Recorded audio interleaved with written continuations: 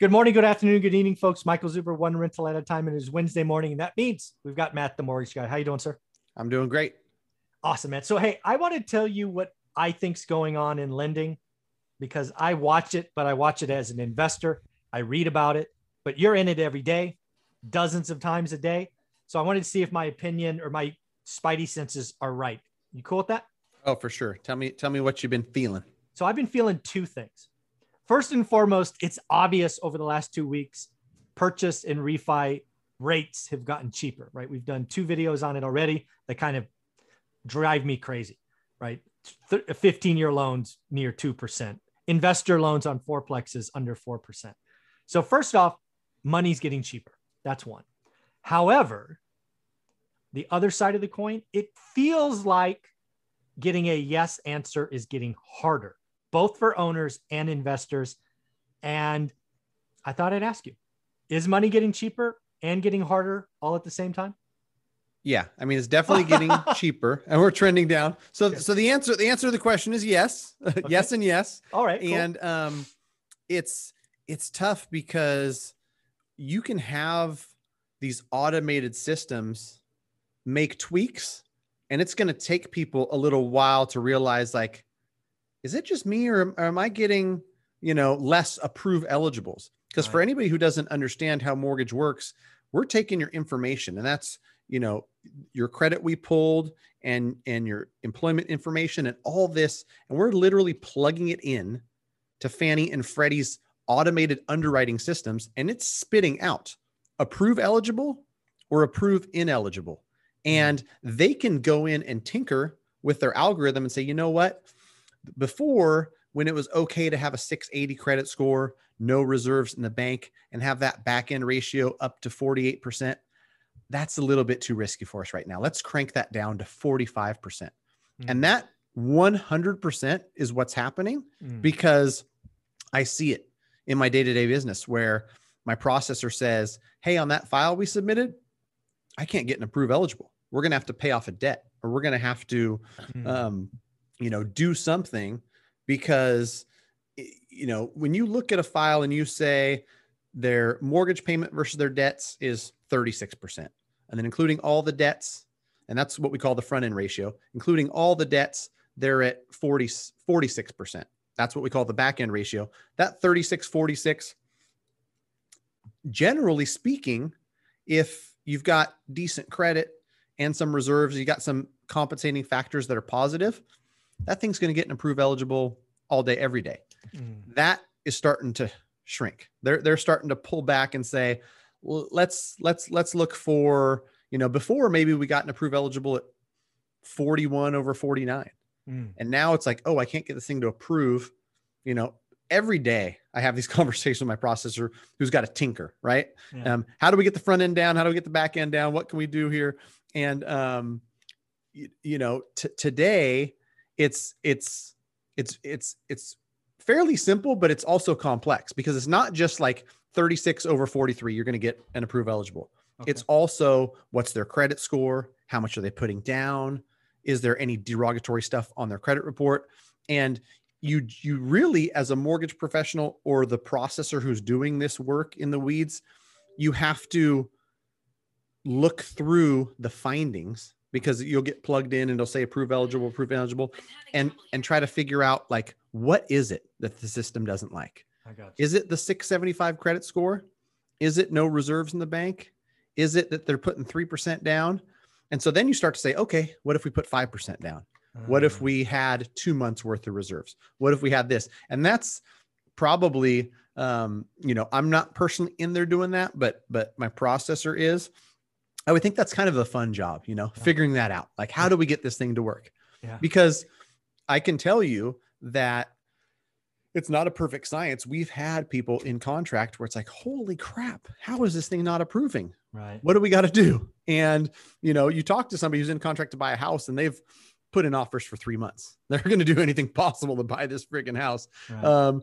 Hey, who do you know that can give you a gift? Because we got to do 5% down, 3% down. The system's just not liking it. Wow. And so yeah, that's a long-winded way of saying that algorithm Fannie Mae and Freddie Mac have tightened the screws a little bit. Yeah. And from what I'm hearing, there's some ruffling that the same thing's happening to government loans. That Ginnie Mae has already put out a bulletin. It went out July 12th and it was like a fly under the radar type thing. Okay. It hasn't happened yet, but there's a proposal that's going to essentially make those loans more expensive. I don't want to get too into the weeds about, they're going to raise capital requirements for, the agency. It's just, if it gets implemented, those loans get more expensive. And from the industry insiders I've listened to talk about it, that might be the dagger in FHA. FHA is already, seen a dwindle in market share. Yeah. And that's what I'm seeing, right? The beauty of being in the market every day and also now having thousands of students is I hear one-off conversations, but when you hear enough one-off conversations, you can really have an opinion. And I really do think that Ginnie Mae, kind of FHA, all of those folks, they're getting tighter on purpose. Right. Now you could ask why. I mean, are they coming out of conservatorship? Do they see a problem in their book? Do they just want to be less? I mean, there could be lots of reasons, and I'm not here to guess the reasons. All I can say is it's getting harder, right? The reasons, I don't care, but it's getting harder. So folks, you really do want to work with a professional that can help you get through this. So as they go forward, Matt, and they're in California, how do you want them to reach out? Yeah, reach out to us. I'm happy if you're in California and want to get pre-approved. I cannot encourage folks enough. I've got a video, the importance of a pre-approval, and I have this conversation literally every day, where it's me and my staff, our time, our energy, my $31 pulling your credit. If you never buy, no big deal. At least take the time to do the pre-approval so that you have all the answers. Yeah. Where you stand, what things you might want to improve on if you're going to buy in the future, what it looks like to purchase right now with the different down payments and the different purchase price you're looking at. All that information gets unlocked once you spend a little bit of time doing a full-fledged pre-approval. I think that most lenders across the country are busy enough where they don't want to just review stuff and give you a ballpark without doing the full pre-approval, partly because it doesn't do you any good. Yeah. I have people that ask me all the time, and I'll take 5 minutes to say, okay, you make X, your credit score you think is this is about how much debt you have. Sure. You might be able to buy something in the 400 range. But beyond that, like, I'm not doing you any favors by telling you, yes, you can buy, because without going through the pre-approval process, you're not in a position to submit offers. You're not in a position to really be sure that you're protected as a buyer, spending money on inspections and appraisal and all that stuff. So get yourself pre-approved if you're a serious buyer, and know that things change. Like you said, some of these changes take place and you might not know. So if you're pre-approved 3 months ago, 6 months ago, rates have changed. The guidelines have changed. All this stuff is constantly evolving and moving. So you don't want to just assume and then get yourself into a tricky spot. And I really can't encourage that enough. Get yourself pre-approved. A lender like me, who's got a great team and great systems, I can crank out 40 pre-approvals per week, and whether or not those people buy or not, no big deal.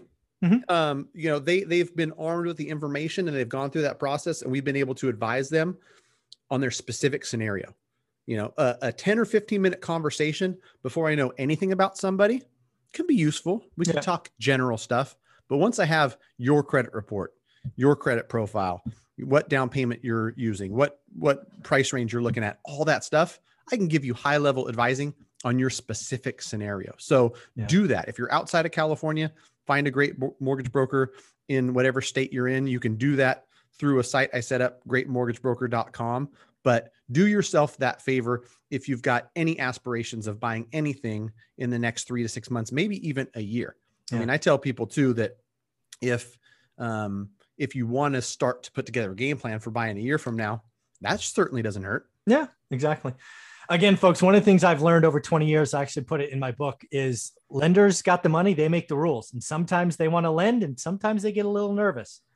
I have a feeling they're getting a little nervous now. So watch for that. So again, reach out to Matt at mattthemortgageguy.com And thank you for your time this week. Thanks, buddy. Yeah, thanks, Mike. One last thing before you press that pause button is just to kind of wrap this up. Sure. It's interesting to see because, part of it might be there's just so much demand that they can throttle back and say, hey, we don't got to take everything. Yeah. It's like, whoa. And I think that some people might look at that and go, well, that kind of sucks. Is it the people that are right there on the edge are going to be kind of pinched out just because there's so much demand maybe that we don't need them? Part of me says it's protecting those people on the edge, because if they're on the edge, they're more likely to default, and that causes way more pain. That causes way more pain than a no answer. A no answer today saying, hey, you don't qualify is a lot less painful than a foreclosure notice 24 months from now. Yeah. It's never no, it's not yet. Right. Yeah. There you go. Well, thank you for that. That's great advice. Thank you for these 3 conversations today. I greatly appreciate it. Great talking to you. Mm-hmm.